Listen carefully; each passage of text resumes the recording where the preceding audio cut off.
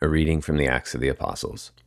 In those days, when the disciples were increasing in number, the Hellenists murmured against the Hebrews, because their widows were neglected in the daily distribution. And the 12 summoned the body of the disciples and said, "It is not right that we should give up preaching the word of God to serve tables. Therefore, brethren, pick out from among you 7 men of good repute, full of the Spirit and of wisdom, whom we may appoint to this duty. But we will devote ourselves to prayer and to the ministry of the word."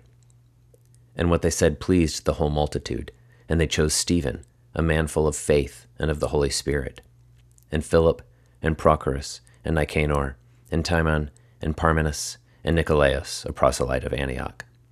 These they set before the apostles, and they prayed and laid their hands upon them.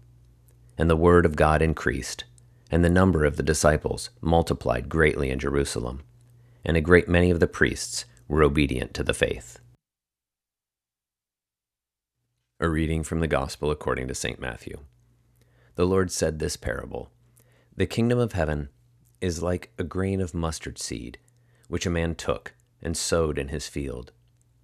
It is the smallest of all seeds, but when it has grown, it is the greatest of shrubs, and becomes a tree, so that the birds of the air come and make nests in its branches." He told them another parable.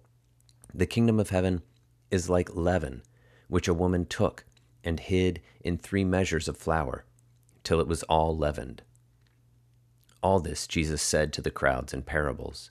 Indeed, he said nothing to them without a parable. This was to fulfill what was spoken by the prophet, "I will open my mouth in parables. I will utter what has been hidden since the foundation of the world."